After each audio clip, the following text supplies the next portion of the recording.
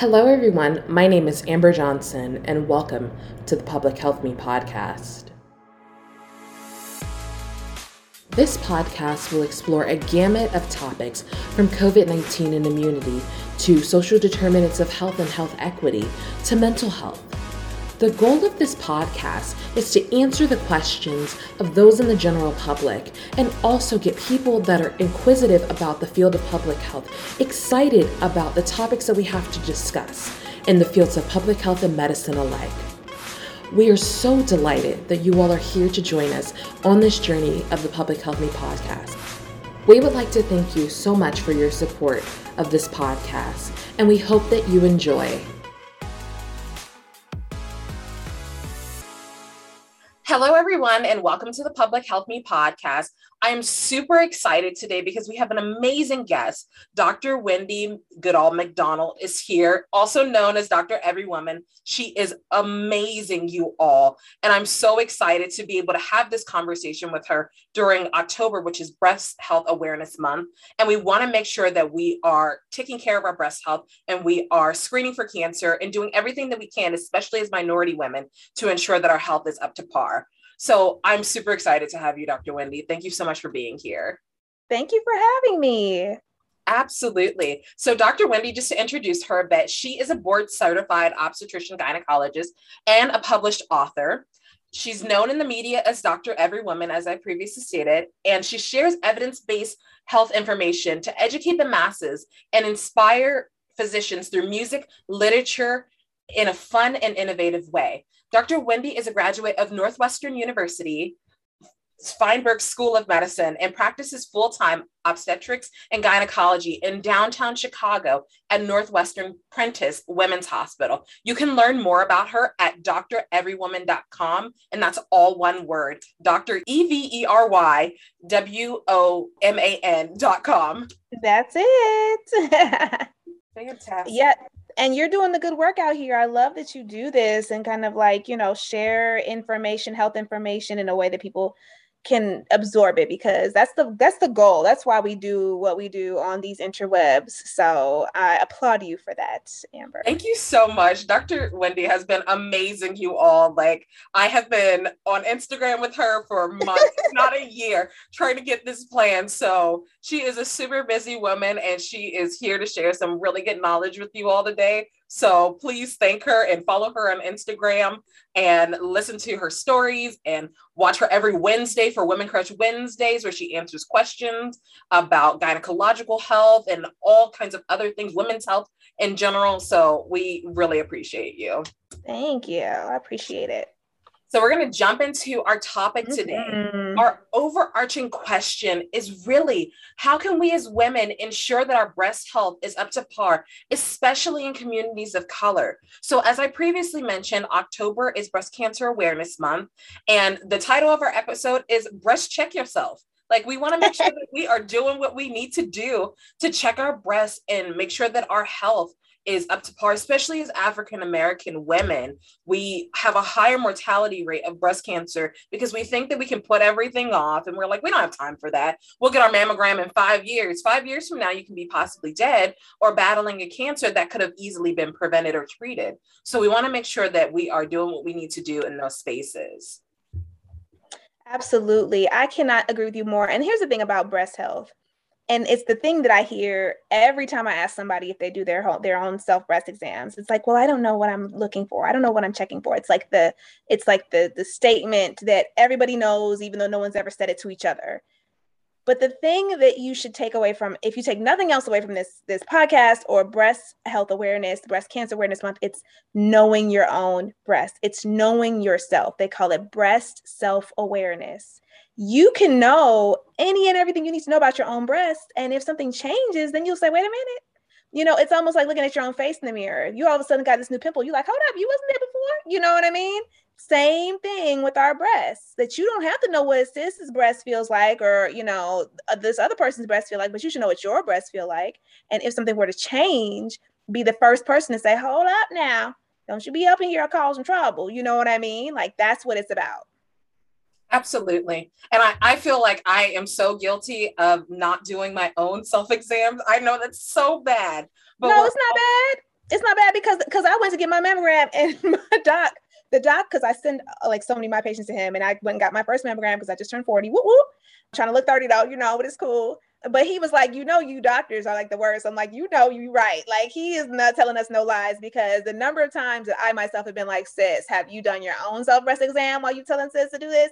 Like, I check myself periodically to be like, get it together, check them out, because you're we're amongst company.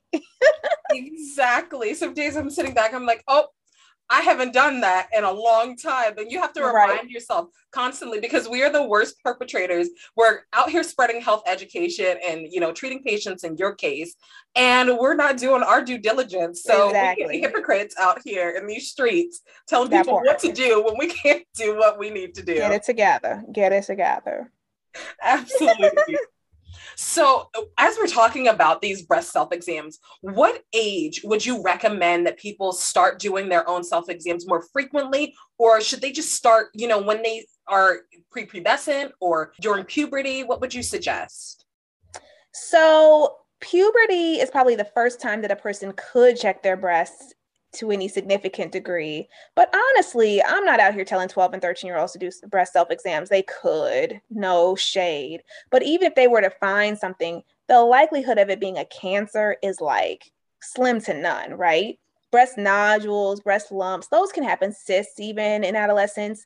The fact that the risk of it being cancer is very low. And this is one of the arguments that some governing bodies, when it comes to like public health recommendations, this is one of the things they have against self-breast exams. It's the number of times that a person will check and find a lump in their breast and it be cancer is really low. And that there are significantly more people who will find a benign lump or cyst that will lead to further follow-up and lead to further imaging and potentially even emotional distress. And so they say, well, if statistically the chances of you finding a cancer are low, maybe you shouldn't do your own self-breast exams. Now, we as OBGYNs do not subscribe to that theology at all, but I bring it up in the setting of adolescence, because in the setting of adolescence, I kind of do subscribe to that theology. I'm like, maybe hold off on checking them until you're maybe like 16, 17, 18, because then it's more just getting into the routine of doing what we should be doing as adult women. And if you do find something, it's good to know, but a 12 or 13-year-old is going to probably be more stressed and cause more anxiety without a health need, if that makes any sense. But yes, I would say, and again, the guidelines, one could make a lot of different statements when it comes to just self-breast exams in general. But I think that most gynecologists would probably agree 17 is a good, decent, time to start trying to check them once a month, or at least every other month, not right before a period, because right before the menstrual cycle, breasts get tender, they can get more lumpy. But when the period is over, good time to check them and just see, like, where are we? What's our new baseline? Is there anything in there that feels new or feels like it doesn't move well or feels, like it's cancer? They talk about the frozen pea, right? So it's like a pea-sized thing that doesn't move. It feels like it's stuck in there. That's the real, kind of ominous thing that a person could feel. But more likely it could be something that feels like a marble that you can push around, move around. It's good to know that those are there. It's good to let your doctor or even your parent or your healthcare provider or whoever know about those and maybe even image them. But those are less scary from a danger standpoint than the whole frozen pea phenomenon. That's really good to know. A lot of us don't know that. We're sitting there checking for whatever. We're like, this feels weird. Something's not right. But really, we don't always know that, our breasts are kind of lumpy by nature. So they, it's really determining what the feeling should be and what the shape should be in terms of like the overall, like, oh my gosh, what should I freak out about versus what should I not freak out about? Exactly. And then, as African-American women, especially as we age, our breasts can be statistically more likely to be more dense. So that dense means, people say, what does that mean? It means that they're firm, more firm. It's a difference between a fatty tissue that you can just feel all the way through and push around, like almost like slime, where you can kind of really push into it, versus something that's a little bit more rigid, where something could be deeper in there that you may not feel because you can't necessarily get all the way through it. And so we're more likely to have more dense breasts, which may increase our need to have involved imaging whenever the time comes for us to get breast imaging. But that also is just good for us to know as we're pressing around. Okay, well, I think I'm feeling everything, or man, can I really feel all the way down to my ribs? Maybe I can't feel everything, but at least I know what things do feel like at baseline for myself. Like, those are just good things to know about yourself. Yeah, that's a really good point, and I appreciate you for making that point because I think a lot of African American women don't know about how our bodies change so differently compared to our white counterparts as we Mm-hmm. age, and then our mortality rate is higher because Yep. we're not, checking for these things, or because we're not educated enough to know about our own individual health, especially our gynecological health. Of things that really Mm-hmm. could just take us out of here, unfortunately. And we have to Yeah. be very aware of, the circumstances that are presented having cancers and having higher incidence of cancer. The thing about, our white counterparts, they are statistically more likely to get breast cancer, but only by a little bit, only by a little bit. But we are like 40% more likely to die from it. Some of that we think has to do with some cancers being more aggressive and not being caught as early, which could be related to our imaging, but also some of us are getting cancer before the age of 40, before we would actually start mammograms. So again, checking, I can't tell you how many people find their own lumps. And then we go and we like, oh, Johnny on the spot, let's go get this taken care of. Another thing that people should know about breast cancer, it's a scary thing. No question about it. Nobody wants it. But if you're gonna find it, catch it early, catch it early, because if you catch a stage 0 or 1 breast cancer, which is like before it's spread anywhere, where it's still very local, your survival rate is anywhere from 95 to 99%. Like, it's really high. There are certain cancers, it's almost like no matter how you catch it, it's going to be bad. But this one, breast cancer, if we can catch it early, breast and colon, both are like that. If we can catch it early, we can beat it. So it's about finding it. Like for me, I always say, I don't want breast cancer, but if I won't get it, let me find it. Let me catch it. You know what I mean? I don't want it, but I don't want to run from the diagnosis and then find out that I have something that's more advanced, because either I didn't get my imaging or I got called back to get further imaging and I didn't want to go. I don't want to know. I don't want to know. No, you want to know, and you want to know early. That way we can try to be on top of it. Yeah, that is a really good point. And I appreciate you making the point about colon cancer as well, because even though that's not what our topic is, that's something that really plagues African Americans as well. And we Exactly. also don't want to go get colonoscopies. And, we just feel like things are so invasive. But would you rather something be so invasive in your body that could kill you than a quick exam that's not going to take more than like an hour of your day? So I think that that's. Exactly. Same is true for cervical. And I'm not going to just keep going down the list of cancers, but when it comes to things that you can catch, like I pray that I never, encounter like pancreatic or ovarian cancer. Them things, don't want no parts of those, right? No parts, because they're so hard to treat. They're so hard to, live basically from. But you can catch cervical, colon, breast, usually from a mile away if you're doing your routine screening. You can catch it well before it can kill you, basically, if we do a routine screening in most circumstances. Of course, everything has an exception, but in most circumstances, if we can stay on top of those screenings, that's not going to take you out. That's really good information to know for sure. And I am sure the audience appreciates knowing it. And so we kind of went over this before, but how would you effectively tell a patient or patients to really conduct their self breast exam? How should they be doing it? Should they be laying down, standing up, looking at their breasts in the mirror, those kinds of things? So let's go level 1, 2, and 3, right? Level 1 is like, just do them. You know what I'm saying? Like, let's just do them. Let's start small, in the sense that I don't want to tell a person to do your self breast exam. You have to do it 3 different ways and 3 different positions and look and do this. And then they don't do it because it's too involved. No, first of all, just check, just feel. Level 2 is, okay, you're going from the middle bone in your chest, the sternum, all the way out to the axilla, which is your armpit. Sternum to armpit, and then you're going from the clavicle, which is the bone at the top, like right under your neck, that goes across the top of your chest, all the way down to your rib cage at the bottom. So it's like a whole box on both sides. Whether or not your breast takes up all that space, big or small, all of that is breast tissue. So you want to feel either up and down or in a circular manner, where you're going to get all of that tissue. You're going to feel it with hopefully your first 3 fingers, your pointing finger, your middle finger, and your ring finger.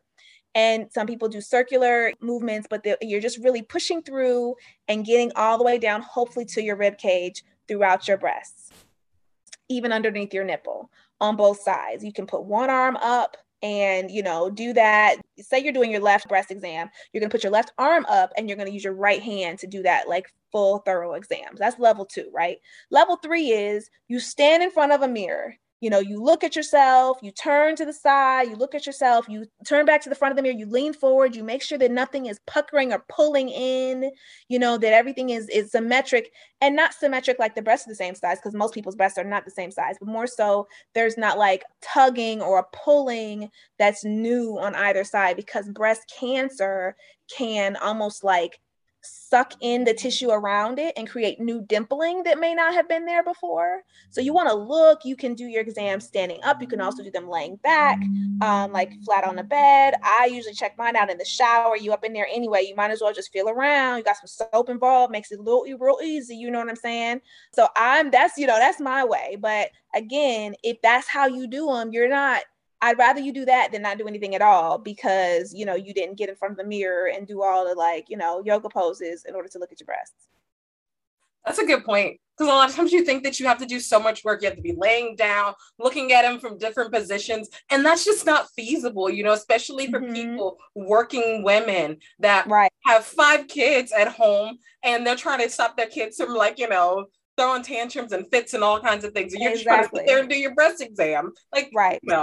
So maybe you get to do that, level 3 exam. I'll just make those levels up, by the way. Don't be quoting me like, oh, there's a such thing as level 3. But maybe you do that exam, quarterly, right? That you really try to look and make sure everything is cool, but you really are checking them, feeling them every month, ideally. Great. That's a good point. Thank you so much. We have been hinting at it and kind of talking about it for the most part, why we should examine our own breasts and not wait for our annual exam. And you've made it very clear.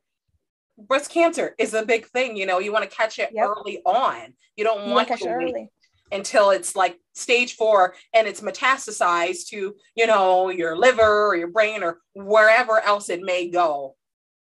I'm going to see you once a year, if that, right? Because some people, your exam gets delayed, or insurance changes, or whatever happens in life, right? Most people aren't running to the gynecologist, as much as they should, but a lot of people don't.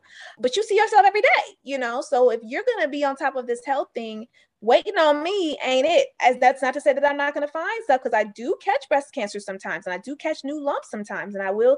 But a lot of people who find their own lumps will come see me. I'll examine them too, and have a very low threshold to send people for imaging, because look, I don't know. I can feel, but I don't know what that is. Let me just make sure. So you will often need a physician in order to kind of follow up a new lump, but I encourage everybody to stay on top of their breasts. And if there is anything new, you would know first. Now, one other point about that. So say, you weren't really timing it. You happen to have a free Sunday and you said, let me just check my breast. You forgot your period's coming next month or next week.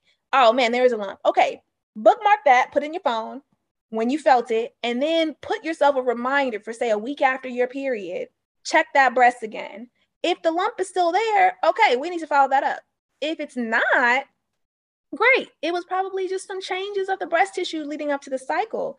And that's okay. Cancer is not going to disappear, right? It's not going to all of a sudden be there and then not there anymore. So be reassured if something was there and then all of a sudden it's not. But say that same thing keeps coming back or it never went away, it's definitely worth following up.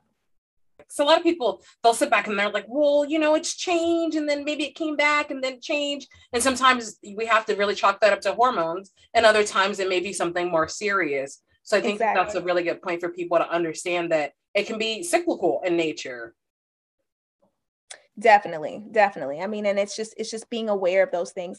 And, we talk a lot about, we probably will get to this, but it's on my mind. I did a book talk with somebody recently, and in the audience, somebody asked, like, in medical school training, what's one thing that you wish we did more?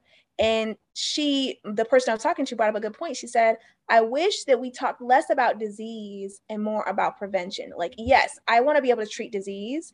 I want to be able to, catch something and manage it. But how do we stop ourselves from getting there to begin with? And so something like, not, and COVID did a number on most of us, but alcohol, decreasing the amount of alcohol that we're drinking. A person who drinks, now this is annoying, this stat, but I'm going to say it anyway. 3 drinks per week is 15% more likely to develop breast cancer than somebody who doesn't. 3 drinks per week. I'm annoyed by that stat myself, because I'm like, first of all, that ain't even every day. You know what I'm saying? Like, what is we talking about, But it's good information to know, because it tells me I don't really even need to be drinking a drink per day. I really could maybe have one on the weekend if I'm really not having, if things are going all right. Of course, the person who drinks more than 2 alcoholic drinks per day, 2 per day, has a significantly higher chance of developing cancer, breast cancer specifically, but I think even any cancer. So, you really don't want to be drinking more than 2 drinks per day if you're drinking alcohol, but even 3 drinks per week is increasing your breast cancer risk. And it may be if you're somebody who has a significant family history or what have you. It's just it's information to know that we could probably stand to scale back alcohol and make sure that our diets are rich in fruits and vegetables. That doesn't mean that you have to be a vegetarian. It just means that you need to have a significant portion of your food that is a fruit or a vegetable, that's not just a carb or just a something that's protein. So, I mean, I can go on all day with that, but I just had to throw those out there because I feel like, we want to catch things. Yes, we want to catch it before it becomes problematic, but we really don't even want to have it. You know what I mean?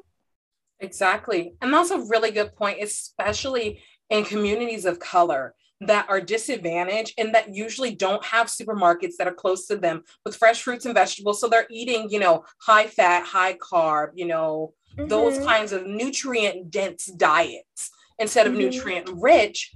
And, a lot of times you may see, of course, higher stress levels because people are working frontline jobs. They're, living paycheck to paycheck, and they're living in adverse, situations and dealing with various traumas. So, of course, that stress and various other things and, your overall lifestyle is going to contribute significantly to your risk of developing any, comorbidity, let alone any type of cancer. So I think that it's important that we really look at those things and we learn how to prevent them before they even start, which of course, it's my life's work and mission to do prevention so that when they don't have to go to the doctor about, breast cancer, we've already talked to them about it. We've already educated them about what they need to know before they even get to the point of something being as scary as cancer. Absolutely. Absolutely. And, there are things that are going to increase our breast cancer risk that are out of our control, getting older or having an early period or late menopause, or depending on the age that we have our kids, or, there's all of these things that we don't have day-to-day control over, right? Like that, it is what it is. When I got my first period I'm not going to change that. I'm not going to change my genetic makeup. I'm not going to change my family history. It's good to know those things, good to know the family history, to know like maybe to be on heightened awareness with screening. We can't change that. But one thing that we hopefully can change, and of course, sometimes depending on the availability and circumstances, we still can't. But as much as we can be aware of is, the fruits and veggies, the processed foods, avoiding and reducing the amount of ultra processed foods that we eat. I love Pringles. I really do. But what is a Pringle? Don't nobody know. You know what I mean? Like, we don't know what that is. We don't know what a Cheeto really is. And those are ultra processed foods that we need to be eating very little of. If we can get a clementine out instead of that, if we can eat an apple instead of that, it's going to behoove us. It's going to be better for us in our overall health, including our breast health.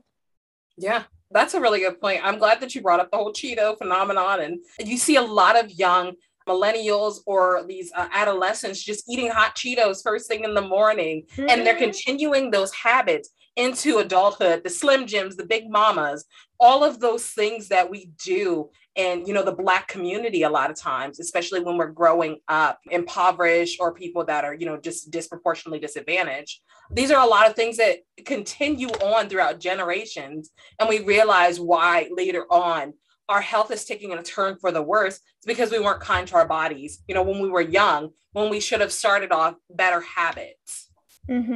Exactly. And certain foods are more perishable, right? Like if I just bought some bananas and half them bad boys are already trying to turn, and I'm like, I don't like no overripe banana, so now I'm mad, because I wasted my money. But I ate the ones I could eat, but that's a lot more perishable than I had a patient recently who she's pregnant, and I was like, okay, you eating some fruit? And she's like, yeah, I eat my fruit cups every day. And I said, hold up, wow, back it up. I didn't say fruit cup. I said fruit, because those two things are different. Like, I understand that it's actual fruit in the cup, but there's also more sugar. There's also, the extras that you really don't need, a little less fiber. It's one of those things that I think that we could be aware of, and to the extent that we can control it, or at least sprinkle in those dietary changes, that will serve us well.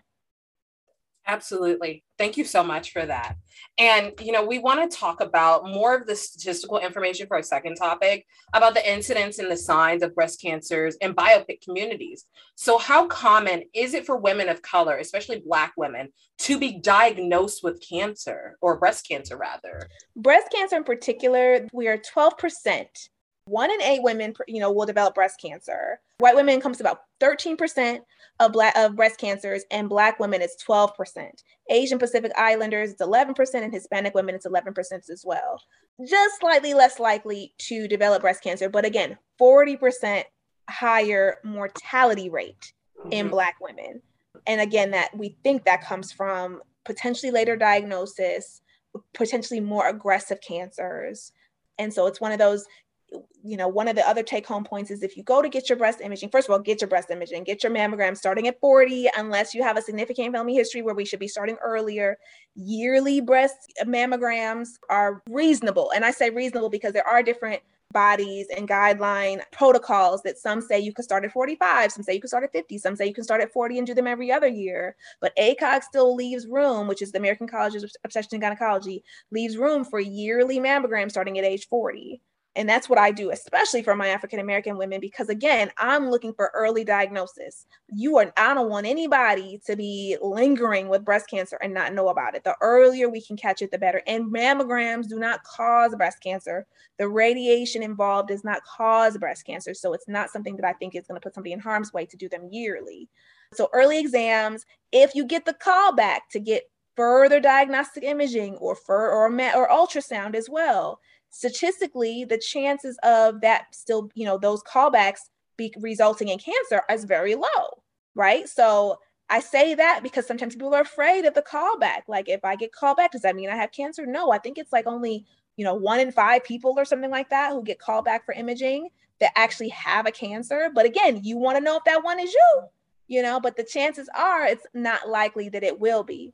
The other thing that I like to tell people when it comes to getting their imaging is if you can stay consistent with the place that you go yearly, that's ideal.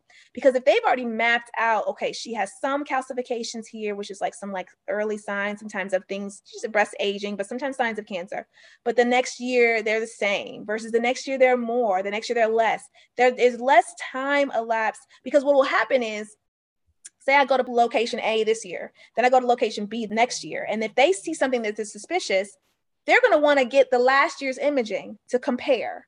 Well, that's going to maybe take some days or maybe even some weeks, depending on how quickly medical records is going to turn things around, or if they're going to send films to review the whole images. Again, time is passing and even potentially wasting. So if you're able to have your imaging at the same place every year, that'd be great. If you aren't, and say this year I had imaging and they had me come back and they said everything was fine, and next year I know I got to go to somewhere new, maybe I request last year's images in anticipation of my appointment. Again, keep it going, keep us moving so that we can know if things are the same or if they're different sooner. Absolutely. Thank you so much for that. I think a lot of people will go to different places or go wherever, they can go a lot of times, and they don't realize that they can actually request their images ahead of time so that they can have a baseline to go off of, instead of, them saying your breast tissue is more dense. And, that's something that's already been documented. So then you don't have that extra freak out moment of, oh my gosh, I need to be that 1 in 5 to be called back for additional testing. You can alleviate some of that stress and anxiety by being very, very proactive in your own healthcare. Yes, absolutely. And then even when you get your imaging this year, I love my phone because it keeps me right with my calendar, even though I still sometimes mess things up. But I will put in my calendar, when I have my dental exam, okay, let me count forward 6 months. Schedule your dental exam. Same can be true for your mammogram because time is weird. You mess around and it'll be a whole 2 years. And it's like, oh, it was 2 years ago, for real. Let's use our technology for our health as well, where we can say, okay, you'll be due here. Let me go ahead and set myself a reminder to schedule that appointment, or even schedule it now for this time next year, if you can. Absolutely. And I just told someone that the other day. One of my older African-American family members, they're like, I haven't had a mammogram in years. I was like, ma'am, You need to go ASAP. Today. It's not one of those things to freak you out. It's one of those things that we have a higher mortality rate. And even though our incidence is not, as high as our white counterparts, that mortality rate is what really gets us. We're thinking about what is going to take you out of here, in a sense. And I said, you have to, and I tried to educate her on, the facts and kind of some of the statistics behind it, that we are like fighting a race that, we may not be able to finish if we don't do what we're supposed to do, if we don't drink our water in between kind of thing, which is, getting your mammograms and doing your preventative things to make sure that you are staying healthy and that your lifespan can, reach at least the life expectancy or beyond. Absolutely. Absolutely. I could not agree more, and it's this, oh, well, but I'm not going to speak it. I'm better off not knowing. Like, actually, you're not, because if something's happening, it's going to happen whether or not you know about it. Like, that you're knowing about it is not going to change its trajectory, but if you know about it early, you could change its trajectory, that's the hope. That's the prayer, is that you would be able to fix it if we can catch it. Absolutely. And I know we touched a little bit on this earlier, but I want to make sure that it's clear for the audience that, not all breast lumps are cancerous, that there are some that are benign. And you talked about, the frozen pea phenomenon for people to understand that, maybe even those sometimes may potentially not even be cancer. Yeah. So things that are usually not cancer or dangerous, that doesn't mean we don't follow it up, but things that we're usually not scared of. Pain is actually usually not scary. Pain in our minds is associated with danger, because that's just what pain is, and that's how human nature is. But a painful breast cancer typically does not hurt. Breast cancer typically does not hurt. That's why it's important to do your exams, because otherwise you're not going to feel it usually. So pain's usually not a thing. The frozen pea is the one that we do usually get a little bit more nervous about, but again, it's not always cancer. So that's definitely something to follow up, but not necessarily feel like you've already had the diagnosis. This doc that I used to work with used to call the lumps, like fibroadenomas, the ones that are not scary or dangerous, running mice, which I thought was awful, because first of all, who wants mice in their breasts? You know what I'm saying? I'm like, why would you just decide to use, running mice as but the reason why he said that is because you push them around, you can move it around. Those are lumps that are usually not dangerous to you. Fibroadenomas, usually it's like the ones that are like a marble under the skin, and you can be like, push it all around, but that's not scary from our standpoint. Now, I still like to know that they're there, because every so often there is something that you're like, oh, that's a different type of tumor or something that does need to go. So I think it's all of these are things that I want to know about. I want to document. I want to make sure that we are following up with imaging ideally, but usually not cancer. That's really good to know. Absolutely. I think that a lot of people really always assume that as soon as you find something, it has to be cancer. And then you have the whole prayer circle praying for you at the church, making sure that, we lay hands on you, because people are freaking out about things. And sometimes, our anxiety about the situation can be far worse than the actual diagnosis. Sometimes it could be just cystic breast tissue or something of that nature. Yeah, like you could get a new mole, or you could get a little fatty, tumor, or even a skin tag on your skin. And externally, if we see those, you say, oh, that's just this, that's just that. Most of the time, those are nothing, right? I mean, with the occasional melanoma or whatever. Most of the time, those new things that develop on our external that we can see, we're not so worried about. But when there's something new internally, then we kind of can sometimes have the tendency to be have a little bit higher anxiety. But we should remember that just like the outside can develop new stuff, the inside can develop new stuff. Well, is it dangerous to you? That's the question, right? Because, I could get any number of a person can get a CT scan, a new nodule is noted on their liver, but it's of insignificance, it's no concern there. It's just there. The same thing can happen in our breasts. But again, as long as it's not dangerous, then we're okay. But that's where the follow-up comes into play, to make sure it's not dangerous. Absolutely. And really thinking about the whole idea of detecting breast cancer, we want to talk about when women should receive their first mammogram. And if you're at an increased risk, like say, for instance, your grandmother died from breast cancer, should you receive a mammogram sooner than the recommended age? So any person with breasts can and I say person's breast because not everybody considers themselves a woman, right? Let's be inclusive in this thing. Any person with a chest that has fatty tissue, because not everybody even considers their chest breasts, can have a mammogram starting at age 40, and they can have them yearly. Some can decide to do them at age 45 or 50. But again, the guidelines allow for starting at age 40 and to do them yearly. And most gynecologists are going to support that as a regimen. Now, when does a person need to do them earlier? Well, for sure, if they feel anything or if there's any concern for, following up lumps or bumps. But some people can have a baseline like mammogram at 35. A baseline mammogram, a lot of insurances many insurances will actually cover, and you can call your own insurance company and see a baseline mammogram at 35, even without a significant family history. Nothing wrong with just looking at them if you're able, and just make sure there's nothing of concern in there if you're able, and especially if you have a family history. Now let's talk about significant family history.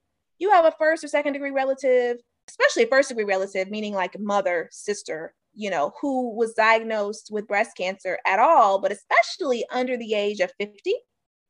That is going to increase your risk of having a genetic connection like a BRCA, BRCA gene mutation that could significantly increase your risk for developing breast or ovarian cancer.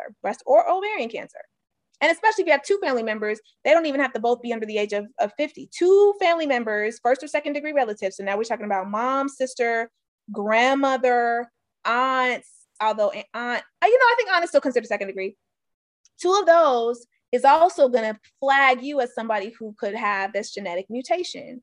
But one that's under the age of 50, if I'm not mistaken, is definitely something that's notable. And that could prompt you, if you're, again, have access to have a genetics consultation, maybe even some blood testing to see if you may carry this gene. But say you don't have that, or you don't have access to that, or even if you don't have the gene, I would definitely want somebody who has a family history to start their breast imaging, ideally at age 35. If you have that gene mutation, they as in the geneticist may want you to start having imaging at age 30 or maybe even 25. I mean, breast cancer can develop in a person's 20s, especially if there's a significant family history or genetic mutation.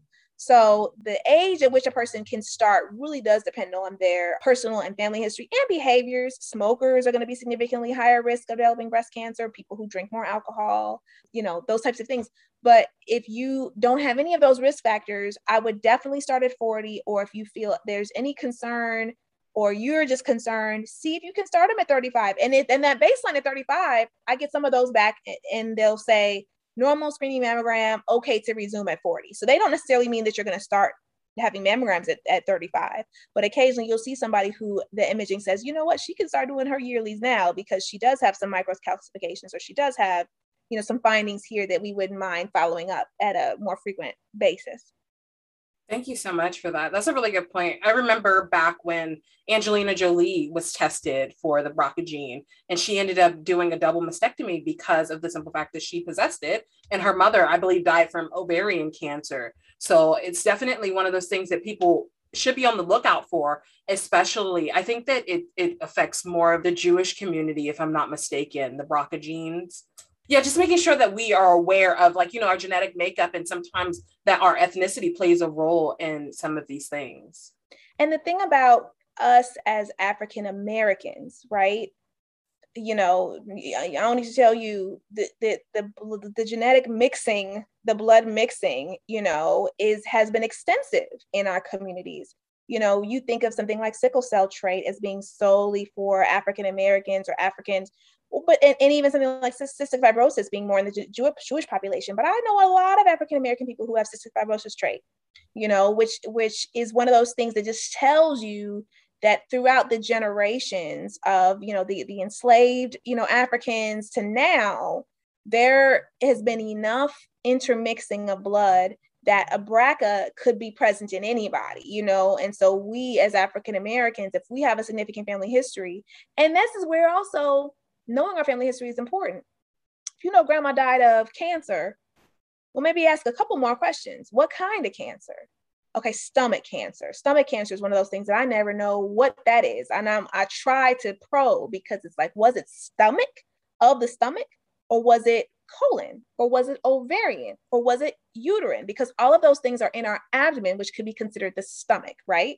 So, it's one of those things where we need to try to probe our family members with the understanding and with the basis of, hey, auntie or grandma, if I know that this has happened with you or with your sister or with your mom, I may be able to stop it from happening to me. Right? It's not about being nosy. It's not about being in people's business. It's not about, it's about trying to see over the horizon what's coming for me or what could be coming for me so that I can stop it if it happened to one of my family members. Absolutely. And while you were talking, I just thought to myself about a question that, a lot of young girls will ask, because a lot of, of course, millennials are on birth control pills. Mm-hmm. And a lot of them get, caught up with this misnomer of, does birth control actually cause breast cancer, or does it decrease my risk of breast cancer and other, gynecological cancers? Ooh, that's a good one, Amber. That's a good one. I got to sit up straight to talk about that one. Okay. So the thing about birth control, hormonal birth control, estrogen, progestin birth control, is that we do know that there is a slight increased risk of breast cancer with hormonal estrogen, progestin containing birth control, a slight increase. I think it's like 7 in 10,000 or something. I think that's the stat. Don't quote me on that, but it's really a low increase risk in breast cancer. It's something to know and something to be aware of, but it's not significant enough for us to not have people on birth control for that reason, because birth control prevents pregnancy, and pregnancy comes with its own set of a whole lot of risks, not only having a baby, but blood clot risks, a whole lot of things that are like a lot higher in pregnancy than they are, outside of pregnancy, right? So preventing pregnancy reduces a lot of risks that are not negated by that slight increase in breast cancer risk. But here's the other thing, the other side to that. Being on hormonal birth control, estrogen, progestin birth control for at least 5 years decreases your risk of ovarian, colon, and uterine cancer. Ovarian, colon, and uterine cancer risk go down significantly being on birth control for long periods of time. And to the point where if somebody has BRCA, the BRCA gene, there are doctors who will put people on birth control to reduce that ovarian cancer risk until they get to the point where they're deciding to, either have a baby or be done with childbearing. And then at that point, take off the breast or remove the ovaries, potentially, depending on the circumstance. That's not always what they do. But so I say that to say, even a person who has an increased risk for breast cancer can still be put on hormonal birth control to reduce those other cancer risks, because that's actually really significant, the amount that those other cancer risks are reduced until they do whatever the cancer reduction, effort is for the breast cancer. So it's not high enough where I want people to be afraid of birth control in the breast cancer space, but still reason to do exams. Now, being on hormone replacement therapy for long term, so talking about like somebody who's menopausal who decides to be on estrogen because they're having hot flashes or night sweats, that long-term use can increase a person's risk for breast cancer. But again, screening and all of that is important. And we try to take people off of hormone replacement therapy when they don't need it anymore, right? So you don't want somebody to be on hormone replacement therapy until they die, until they're 90 or something. You want them to be on it for the time of their symptomatic menopause, and then hopefully scale back or off of it, or at least off of anything that's systemic that's going through their whole body. Thank you so much for that. Because I know a lot of people that get kind of confused, or they're caught up by this like misnomer that this is something that causes cancer. And then now people are freaking out like, I can't take birth control. And then you have all kinds of other things happening with people having, unplanned pregnancies. Unplanned pregnancies. And again, it's just like that in and of itself is a thing, but also, like blood clot risk is also something that comes up a lot with birth control. Yes, if you have a clotting disorder, you should not be on certain types of birth control, but your risk of developing a blood clot in pregnancy is like 10 times, maybe even 15 times higher than it is on birth control, So yes, it's like your blood clot risk is higher on birth control than not on anything. But if pregnancy is the alternative, then you're actually reducing that chance of developing a blood clot or developing other complications that can be related to pregnancy. So it's everything we do has to come with risks and benefits. It has to be a conversation. I'm not somebody who thinks that everybody should be on birth control just to reduce those cancer risks that I mentioned, but I think that it's a reasonable thing to know, to give us some security that this is not all bad, quote unquote bad. This has benefits. Birth control has benefits. As long as we're watching out for those signs and symptoms of breast cancer, we should be okay. Absolutely. That's a really good point. because we're always like, I don't know if I should take this. I don't want to put this in my body. But then we realize there's so many other things that we put in our bodies that do far greater harm than Man. birth control that, can really be doing us some justice, especially for people that, have gynecological conditions like endometriosis, those kinds of things going on. So Exactly. as we round out the whole conversation, I really want to talk about how we feel comfortable with talking to our physicians about our breast health. I know a lot of times people get a little bit nervous, especially in the Black community. We're like, no, everything's fine. We're going to, pretend like nothing's wrong. But in reality, we have to have comfortable conversations and be very comfortable with who we're talking to about our breast health and about our overall gynecological health. I think that, one of the tips that I could have for that is trying to find a healthcare provider who listens to you. One of my really good friends who's actually a breast cancer survivor, her mantra, she always says, that your doctor works for you. You are the client essentially, and your doctor works for you. So if you, have a question and they don't take the time to answer it, or at least give you the resources to answer it, or follow up with you to make sure that you understand, say you have a whole conversation, but you don't get it. You want to schedule another appointment and they can't do that or whatever. Like, that's a problem. We should not accept less than comprehensive care, ideally, from our healthcare providers. Now, we're a team, right? So I'm not saying that where you need to be barking up at your doctor, like, you need to do this and you work for me, because no human works well under that circumstance, right? Or under those conditions. But I think that we should almost expect more if we can from our healthcare providers. And she said that for years. And it didn't hit me until recently, because I'm like, well, of course, like it is my role to answer your questions. But I think that that's how I treat my patients. I'm starting to realize it's not how every doctor treats their patients, right? And that's not anything about me. I'm not saying that because of any pedestal, as much as it should be the norm. That should be the norm, that you get your questions answered, that you understand your health. And some of that comes on the onus of ourselves. We have to also maybe jot things down, bring some notes to the doctor. Hey, I've been having this pain for how long? It helps us as healthcare providers to understand the full scope of what you're going through. It's been a while. What's a while? I'll tell a person, okay, well, it's been a while. Was it 2020? Okay, maybe not that long. You know what I mean? So I'm trying to get landmarks in my head of how long this has been happening. But it would help if you brought that information with you, because then we can start to say, okay, well, what could have happened around this time? I've had patients and I tell, oh man, I just have changed this medication. And they never realize that those two could have been connected the more we talk about it, or the more we kind of really get into the nitty gritty. So jotting down, having a little notepad, whether it's physical writing note, or again, our phones are at least my livelihood. Maybe I'm the only one out here, but I keep notes in my phone, or on my calendar about when things are happening. There's apps for your cycle where you can jot in symptoms. And I think all of that can be helpful when it comes to your breast health, when it comes to your overall health, that you can not only feel like you can talk to your doc or your healthcare provider, but also that you can expect that they should be able to answer those questions for you, or at least point you in the right direction, at least try to, and then my rule of thumb as a healthcare provider, say a person brings to me a concern and I tell them, I think it's okay. Because I do genuinely think whatever it is, not whatever it is, but if I truly think whatever they're telling me is okay, right? That it's not dangerous to them, that they're safe, I will try to reassure them. If they come back to me again, the second time somebody comes to me with the same concern, I'm doing more tests. It's like my own rule. I'm doing more tests, because clearly whatever I said, it didn't resolve, or it's still making them uneasy or uncomfortable. So now I'm advocating for them by saying, okay, fine, let's get some imaging, or let's do some blood tests, or let's go see this specialist. So maybe we can take that again on ourselves. If I keep bringing the same thing to my doctor or my healthcare provider and they keep brushing me off, and I keep saying it and they keep brushing me off. How many times have you heard the story? I went to 5 doctors before. I've been talking about this for years before. Now we need to level it up, because I'm still uneasy. This is still, and then if I do the testing and everything is fine, well, now we both know that everything is fine because we did the testing.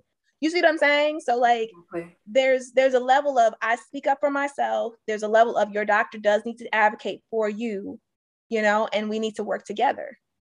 That's a really good point. And like in recent years, just realizing that a lot of times we don't advocate enough for ourselves. And sometimes having physicians that are not advocates for you, you have to do your due diligence and, change out your doctor if you don't feel comfortable. Write down notes and, make sure that you are documenting things for yourself so that if you go to another doctor, then you don't have to start the whole process over. I know, with people, I have Kaiser. So everything is in my electronic health record. So they can see what was talked about, the notes and various other things. But not everyone has that luxury where they can, pull up notes from when you saw someone at Northwestern versus when you saw someone at Sibley Hospital in DC. So I think it's very important that we pull out our notepad, jot things down, and even something so easy as just putting notes in your phone. I do it. I feel like, an older woman sometimes when I do it, and I'm like, I'm going to forget this. Let me put this in my notes because I know I have a telephone appointment coming up,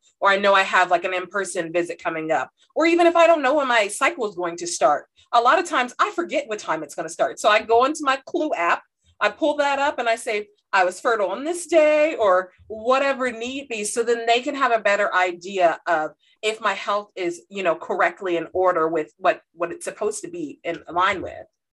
And if you have a mammogram or you have an ultrasound or whatever, and hey, I'm moving or my job is changing, like, can I get a copy? Can you print a copy for me?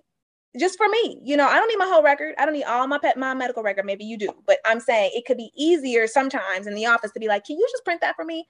Throw it in a file. Keep one file of like my imaging or my last PAP or my last, just so that you can keep your own, because sometimes going back and finding it or finding out who did it last, it's harder. But if you're there in the office on the spot, and if you can ask for that and keep it with you, it's like one of the best things you could do for yourself. I think that's a really good point. And I appreciate the fact that you were just so candid about this conversation and what people need to really be doing, because a lot of times we're not educated enough to know what we should or should not be doing. Then we're freaking out, and then we're freaking everyone else out around us. And we can just calm down a bit about some of the things that are either, benign, or things that may be cancers, or things that may be, potentially worrisome for the future. So absolutely. I really appreciate that. Thank you. Well, like I said, thank you for having me. I think this has been great. I really appreciate what you do because I think it's really important. Thank you so much. I'm just a human being. I tell people that all the time. I just do what I do. I do the Lord's work, and it's not about me. It's about the people. So if absolutely, you always keep in line with it being about the people that you're serving, and that it no longer becomes a selfish act, then I think that's when we really do great work, especially for these communities that need the help. Absolutely. So thank you all so much for listening to this episode with Dr. Wendy. We are so appreciative of her time and her efforts and everything that she does. Please check her out on Instagram at Dr. Every Woman. She's amazing. And please make sure that you all are doing your self-exams and that you all are advocating for yourselves and your breast health. And if you all have questions, make sure that you're asking your physician and making sure that you're asking a knowledgeable provider about your symptoms and things that you're concerned about so that they can assuage your concerns. So you all please take care, stay safe, and stay well, and do everything that you need to do to keep yourselves healthy. Thank you all so much for joining us on the Public Health Me podcast.